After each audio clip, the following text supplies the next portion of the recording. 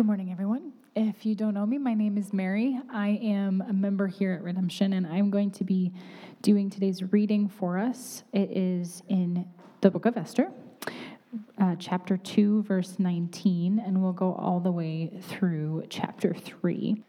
Now, when the virgins were gathered together the second time, Mordecai was sitting at the king's gate. Esther had not made known her kindred or her people, as Mordecai had commanded her, for Esther obeyed Mordecai just as when she was brought up by him. In those days, as Mordecai was sitting at the king's gate, Bigthan and Teresh, two of the king's eunuchs, who guarded the threshold, became angry and sought to lay hands on King Ahasuerus. And this came to the knowledge of Mordecai, and he told it to Queen Esther, and Esther told the king in the name of Mordecai. When the affair was investigated and found to be so, the men were both hanged on the gallows, and it was recorded in the book of the Chronicles in the presence of the king. After these things, King Ahasuerus promoted Haman the Agagite, the son of Hammedatha, and advanced him and set his throne above all the officials who were with him. And all the king's servants who were at the king's gate bowed down and paid homage to Haman, for the king had so commanded concerning him. But Mordecai did not bow down or pay homage. Then the king's servants who were at the king's gate said to Mordecai, "Why do you transgress the king's command?" And when they spoke to him day after day and he would not listen to them, they told Haman in order to see whether Mordecai's words would stand, for he had told them that he was a Jew. And when Haman saw that Mordecai did not bow down or pay homage to him, Haman was filled with fury. But he disdained to lay hands on Mordecai alone. So as they had made known to him the people of Mordecai, Haman sought to destroy all the Jews, the people of Mordecai, throughout the whole kingdom of Ahasuerus. In the first month, which is the month of Nisan, in the 12th year of King Ahasuerus, they cast pur, that is, they cast lots, before Haman day after day, and they cast it month after month till the 12th month, which is the month of Adar. Then Haman said to King Ahasuerus, "There is a certain people scattered abroad and dispersed among the peoples of all the provinces of your kingdom. Their laws are different from those of every other people, and they do not keep the king's laws, so that it is not to the king's profit to tolerate them. If it please the king, let it be decreed that they be destroyed, and I will pay 10,000 talents of silver into the hands of those who have charge of the king's business, that they may put it into the king's treasuries." So the king took his signet ring from his hand and gave it to Haman the Agagite, the son of Hammedatha, the enemy of the Jews. And the king said to Haman, "The money is given to you, the people also, to do with them as it seems good to you." Then the king's scribes were summoned on the 13th day of the first month, and an edict, according to all that Haman commanded, was written to the king's satraps and to the governors over all the provinces and to the officials of all the peoples, to every province in its own script and every people in its own language. It was written in the name of King Ahasuerus and sealed with the king's signet ring. Letters were sent by couriers to all the king's provinces with instructions to destroy, to kill, and to annihilate all Jews, young and old, women and children, in one day, the 13th day of the 12th month, which is the month of Adar, and to plunder their goods. A copy of the document was to be issued as a decree in every province by proclamation to all the peoples to be ready for that day. The couriers went out hurriedly by order of the king, and the decree was issued in Susa, the citadel. And the king and Haman sat down to drink, but the city of Susa was thrown into confusion. This is God's word for us today. If you would, just pray with me as we get ready to look to God's word.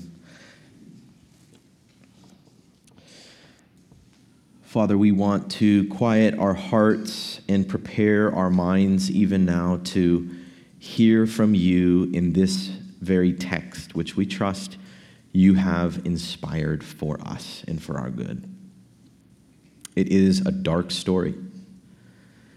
It opens the door to a number of fears and anxieties that your people have no doubt experienced for many, many centuries, and we pray you'd give us wisdom and that you would help us to first see them and understand them for what they were back then in this day, and also, God, that you would give us wisdom to understand what you have for us today as we face threats or opposition of any kind from the world that we live in.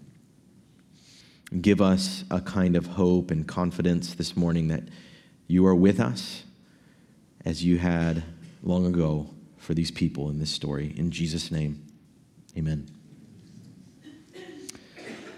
To many, it seems like the relationship between the church and the world around us is changing. Probably not in the scope of all of history, but certainly, at least in most of our lifetimes, it's changing. For quite some time, there didn't really seem to be that big of a contrast between the church and the world. Most people out there in the world were probably also Christians with some kind of church of experience, and there was hardly ever anything that happened in the world that would have a kind of negative impact on the church. But as Christianity has lost influence in the culture, as affiliation with the church has become less and less commonplace even, and as we've also experienced a handful of unique cultural problems. In the past few years, churches have faced more challenges than most of us would have expected, including anything from COVID-19 and all the controversies surrounding it, to sharp disagreements over things like politics and race. And now, at least for most of us for the first time, we've been faced with these new and often loaded questions about the relationship between the church and the world. Should our government, for instance, even be able to stop churches from meeting? If so, why and for how long? Do churches have to abide by mandates from government powers, even if many disagree with those mandates or don't see the need for them? To what extent and how should churches strive to bring about political change? And if so, for what issues? Why those issues? And how do we decide? And with everything so polarized, is it even possible for people with different political views to worship together as members of the same church anymore? There's one question to sort of summarize all of these tensions. I suppose it might be, as God's people, what should be our posture toward the world around us? And why?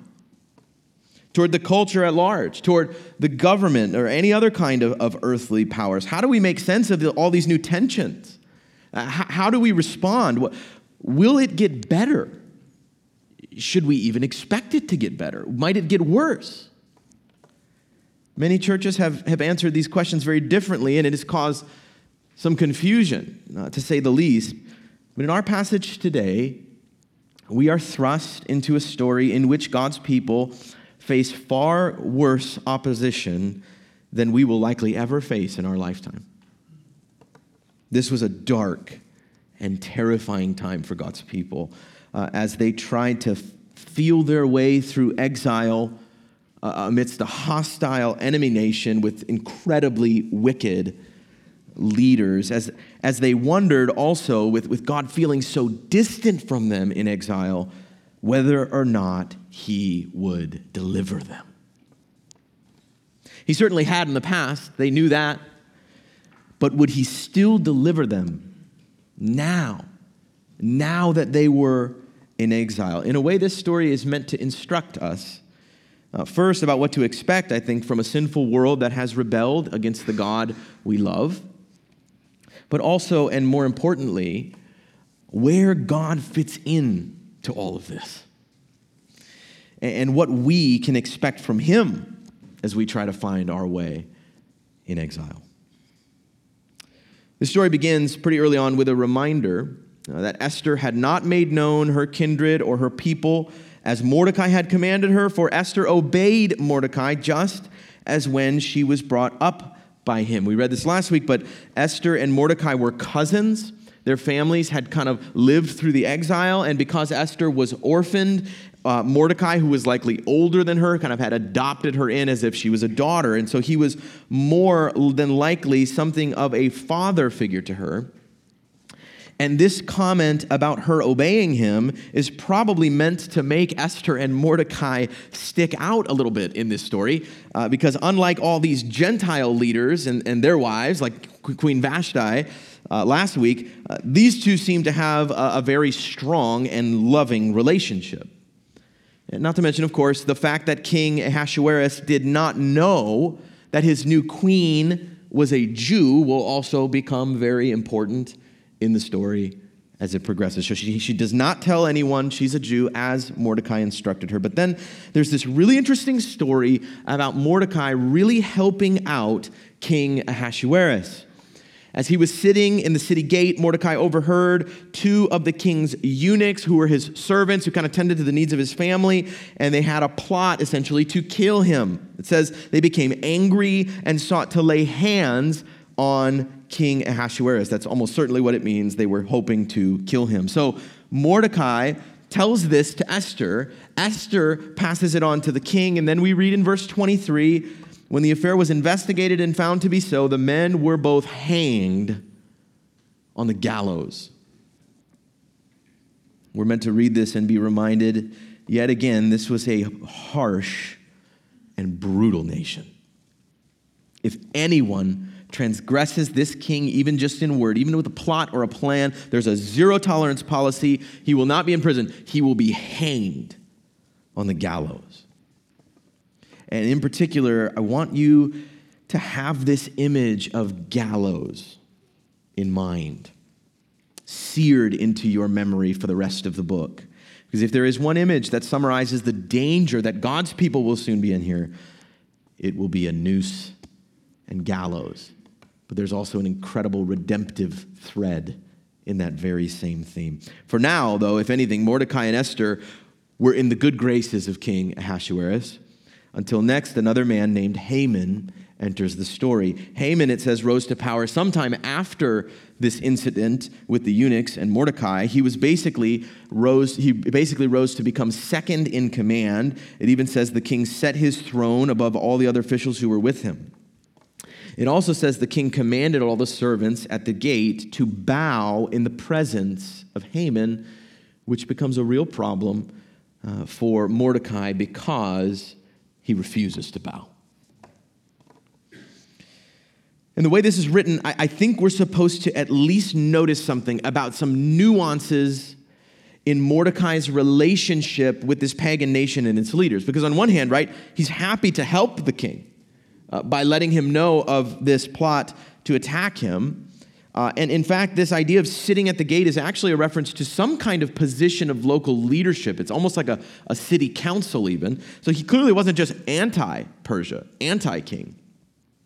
On the other hand, there was clearly some kind of limit to his allegiance here. He would not go so far as to bow. Now, we don't know exactly why Mordecai refused to bow. There's some purposeful ambiguity here. The author doesn't tell us that. It could have been out of spiritual devotion to God, as if there's some sort of religious, spiritual component here. It could also just be an ethnic thing.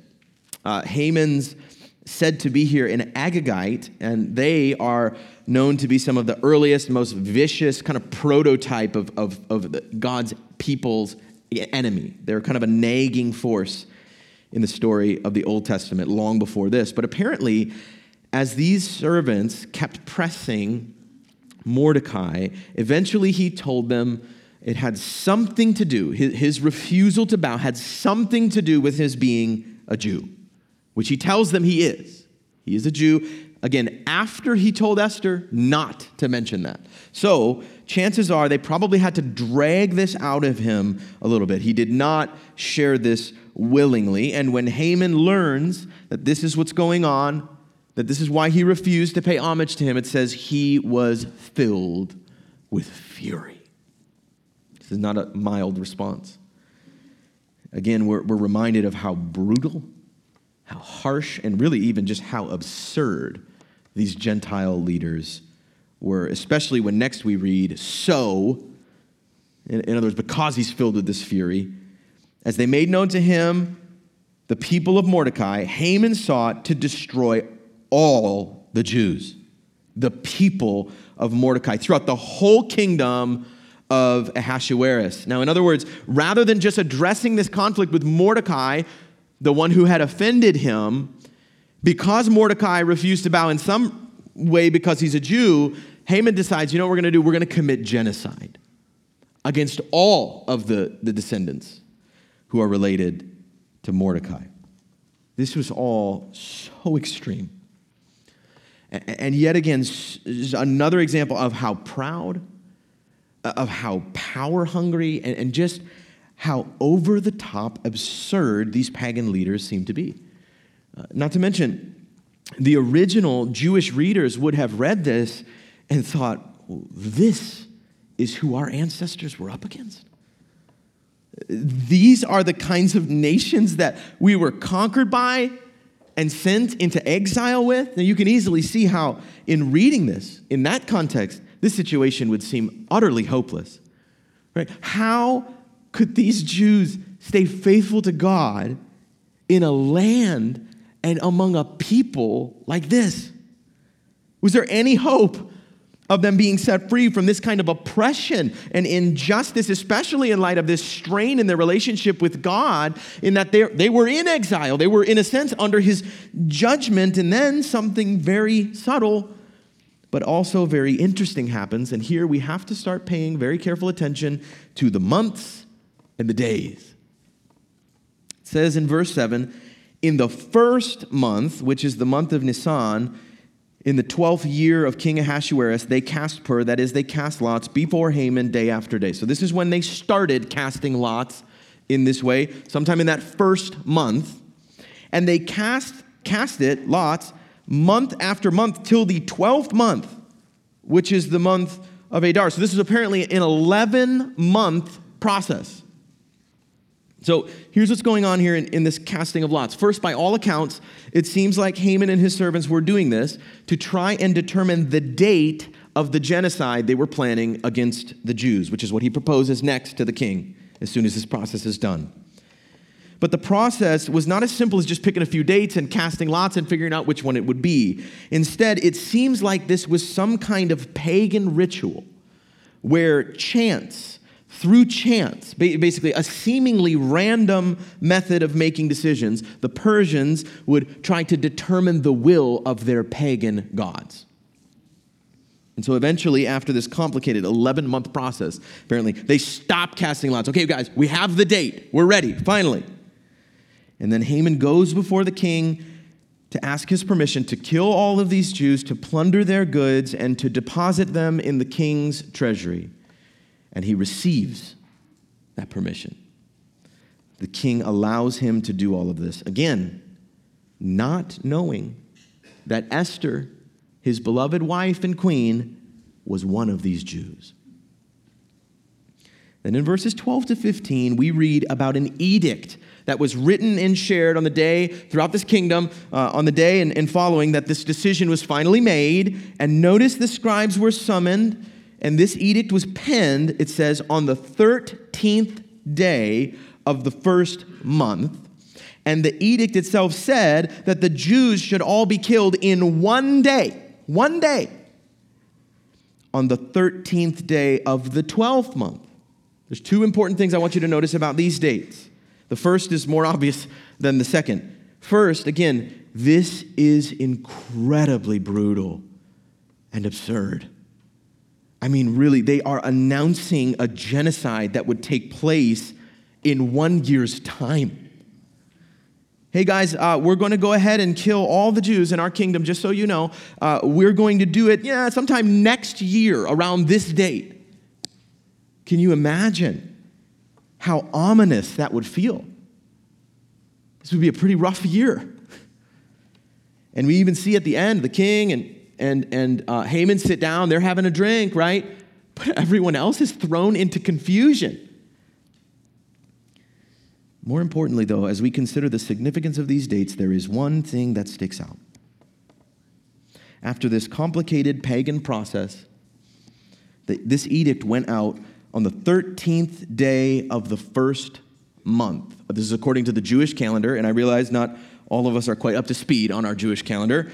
But look at this with me from Leviticus chapter 23. It says this, in the first month, on the 14th day of the month, at twilight, is the Lord's Passover. In other words, Haman and King Ahasuerus announced this genocide on the eve of the Passover. The day before the Jews would have celebrated being set free from Pharaoh and being delivered out of slavery in Egypt long, long ago, at the very genesis, the very beginning of their story as his covenant people. Now, this is where the genius of this passage really shines through. It is also, I think, a great example of that purposeful ambiguity we talked about last week. Because, and I'm convinced this is basically the point of the passage, all of us can read this one detail about Haman announcing the genocide here on the eve of the Passover, and we kind of have this choice to respond in at least one of two ways. First, for instance, we might think, what an atrocious pagan man this is. How dare he disrespect the Jews in this way on top of all these wicked things he's doing? We could respond that way. Or we could think, this fool may have no clue, but God is going to deliver these people. He's going to do it again.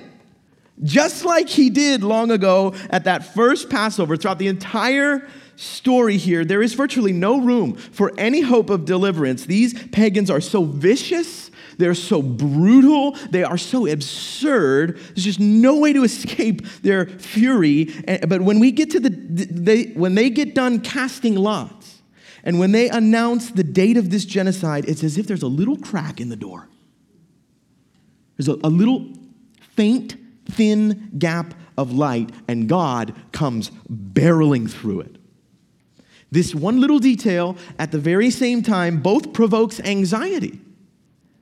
God, we're going to kind of need to be delivered here again.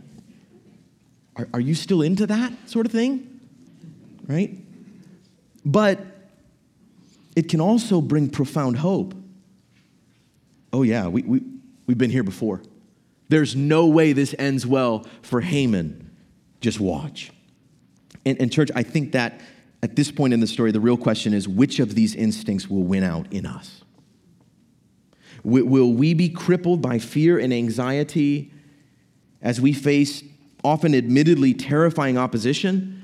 Or even in the face of that opposition, will we look back on God's faithfulness in the past and cling by faith to the hope that he will deliver his people yet again? Church, if we read this story with that kind of faith, waiting for God to just burst through the door and come to our rescue, then we will read this story, I trust, and see. It may not seem like God will deliver us, but he will. He will. There may be all kinds of legitimately terrifying factors converging together to squeeze us into a seemingly impossible situation. We may face threats of all kinds on all sides. It may look really, really bad for God's people. We may even wonder if we even want to be God's people right now. That would be the perfect moment to remember God's perfectly sovereign track record. And to be reminded of his words here, even from Psalm 81, where he says, "Hear, O my people, while I admonish you. O Israel, if you would but listen to me, there shall be no strange God among you. You shall not bow down to a foreign God. I am the Lord your God," who says, who brought you up out of the land of Egypt. And he says, "Open your mouth wide, and I will fill it." This is what God wants from his people.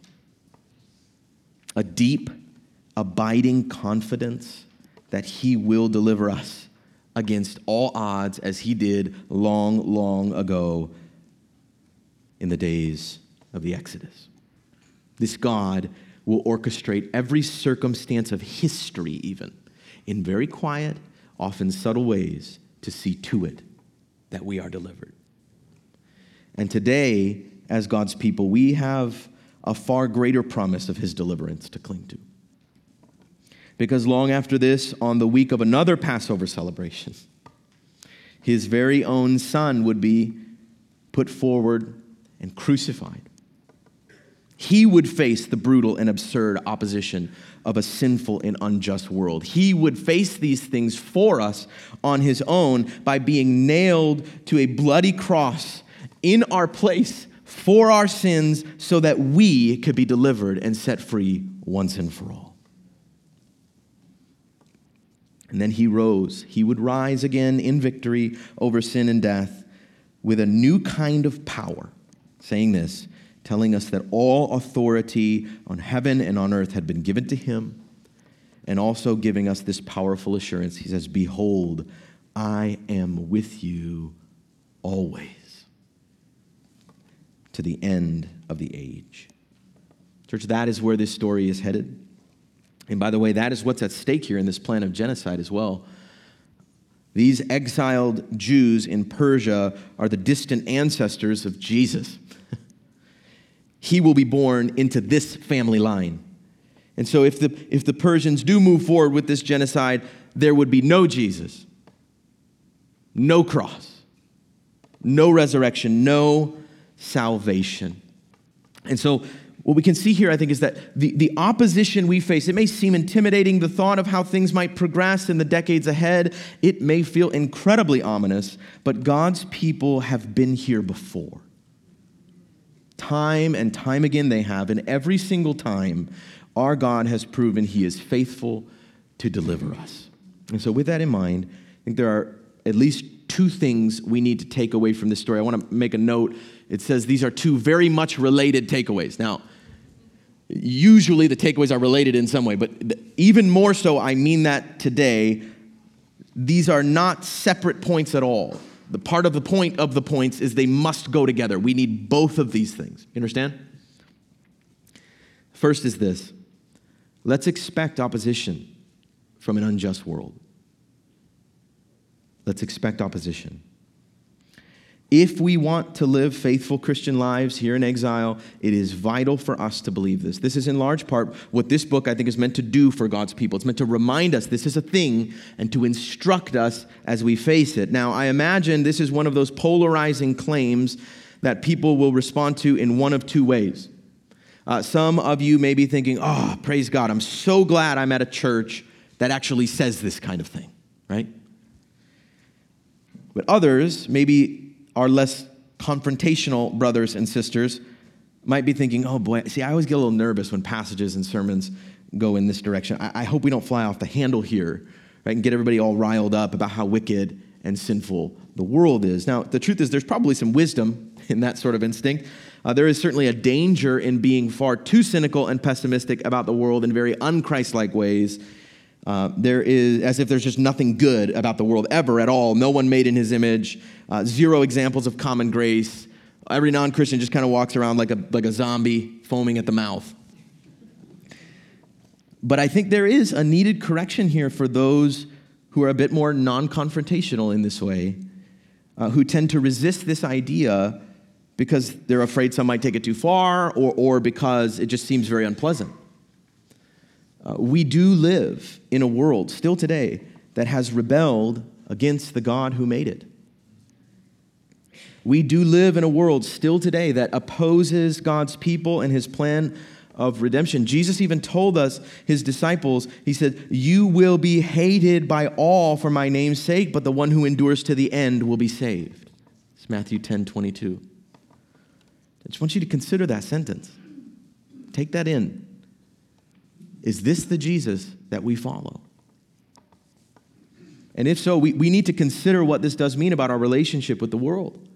In John 15, he puts it this way. He says, if the world hates you, keep in mind that it hated me first. If you belonged to the world, it would have loved you as its own. As it is, you do not belong to the world, but I have chosen you, he says, out of the world. That is why the world hates you. Church, on one hand, we are by nature all children of wrath, Paul says, like the rest of mankind. And praise God, he was merciful and he was kind to redeem us out of this sinful and unjust world that we very much contribute to. On the other hand, we can see here we are no longer of this world in that same way as Christians. As Paul says in Galatians, King Jesus has come to deliver us out of the present evil age. Now that may sound yucky. It is. But do you believe it? Do you believe it? Do we even think of this present age we live in as evil? Do we live our daily lives with this sobering reality in mind? From James' epistle, he says, "Do you not know that friendship with the world is enmity with God? Therefore, whoever wishes to be a friend of the world makes himself an enemy of God." Church, if we do not believe this and live accordingly, if we expect no opposition from the world and live right at home here in exile, as if we're just buddies with everyone, the truth is we may be buddies with everyone, but we're enemies, James is saying, with God. Because this world is under his judgment in a just and righteous way even. The author Richard Niebuhr describes this very non-confrontational kind of worldview and the theology that accompanies it in this way. He describes it as a God without wrath brought men without sin into a kingdom without judgment through the ministry of a Christ without a cross. And when you put it that way, really it does sound a little absurd, right? And I think in some ways it is. If the world is not really opposed to God or his ways or his plans, then why would God send his son to do something so horrific as being nailed to a cross to make things right? Why would he pour out his wrath on his son if no one's really under his judgment to begin with? Why would he care so much about establishing this new heavenly kingdom if this nation even, right here, is basically a good and mostly Christian endeavor? If we can expect peace and even support from the powers that be. Church, let's not be naive. Whether it be from radical left-wing groups who want to tear down anything even remotely Christian about the world we live in, or from radical right-wing groups that use Christianity as a political tool to keep and or gain power, or from some other cultural group with huge earthly power and influence, we should expect that the powers that be in this world will not be friendly to our cause. Friends, the powers that be in this world, the nations even, including this one, are corrupt. There are a few things that clear in the truths of Scripture, and often even in the same kinds of unjust, absurd ways that we see described here. Telling parents that they are abusive if they don't affirm their child's confused sexual instincts, or even, in some cases, the desire to surgically change their gender, that is absurd. It's very real. And if our little gospel thing conflicts with that cause, there may be hell to pay. It may not profit the world to tolerate us, as we see in this book. In the same way, defending and continually supporting a president who told his vice president to overturn the election he just lost and sent an angry mob to go and disrupt the process. This is absurd. And it is very real. And listen, if our little gospel thing conflicts with that cause, someday there may be hell to pay. There is no end to what this world will do to get and to keep that first kind of grandiose earthly power we saw last week. And if our little gospel thing here gets in the way, you just wait. We will be mocked. We will be dismissed. Someday, maybe openly persecuted. If someday this happens, will we be prepared for it? Will we have a category for it? Will we even be expecting it, or will we have been telling ourselves the whole time, no, that's not how this works? Now, without a doubt, thankfully, right now in this context, we are not faced with violent persecution. This is true. We should be incredibly grateful for the opposition we don't face in this world. Throughout the history of God's people, and most times and places, that is the exception and not the norm. But it's just so important for us to know this deep in our hearts as God's people. We are not at home here. And we should not expect this world to make it feel like we're at home here either. This passage is meant to remind us how uncomfortable this world has been for God's people throughout many, many centuries. And it's important for us to take this in. It's important for us to feel the weight of this and to take it seriously. But here, again, is our second takeaway, which, again, absolutely must go along with the first one. On one hand, yes, we should expect opposition from an unjust world. And on the other hand, we can also count on the deliverance of a sovereign God. We can count on it. This is in large part the driving point of the passage because of this purposeful ambiguity to it. The point is basically that many will read the passage and never see this at all. The sovereign deliverance of what God? Many will read this story and only see the absurd opposition of an unjust world. The real question for us is this: will we count on the deliverance of our sovereign God, even when things look really, really bad, and we can not be sure if he even would deliver us? Will we count on that deliverance or not? Will we miss the subtle glimpses of his sovereign hand at work in the casting of these pagan lots? Will we miss the quiet providence of this edict going out on, the eve of his greatest deliverance of all time? Will we be so distracted by the loud and absurd opposition even of this unjust world that we forget to wait, church, and to look with anticipation for our God to deliver us from it? As this story progresses, we find out how God does deliver his people from this threat. One of the most important takeaways is that, listen, he still does that sort of thing. He still does. We may be in exile. We may be here because we really blew it in some ways. We may be surrounded by all kinds of terrifying threats or attacks even. In the meantime, God may seem distant or even silent. It can be really bad. But even still, we can rest. He's done this before. God's people have faced far worse, and time again, he has proven himself faithful. This entire story of redemption is filled with one miraculous deliverance after another. But how is he going to deliver us from all these terrible, ominous threats we face? And when? Oh, goodness, I don't know that. And neither did Mordecai or Esther or the rest of the Jews this day that the edict was sent out. That is really the entire point. We won't know. It may even seem like he won't. The absurd opposition of this world may seem far more certain and more powerful even. But when it does, church, let's turn to these famous words of King Jesus from John chapter 16, where he says, I have said these things to you that in me you may have peace. In this world you will have tribulation, he says, almost as if we should expect it, right? You will have it. But take heart, he says. I have overcome the world.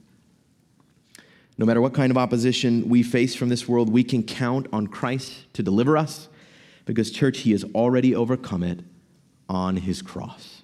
Let's pray together.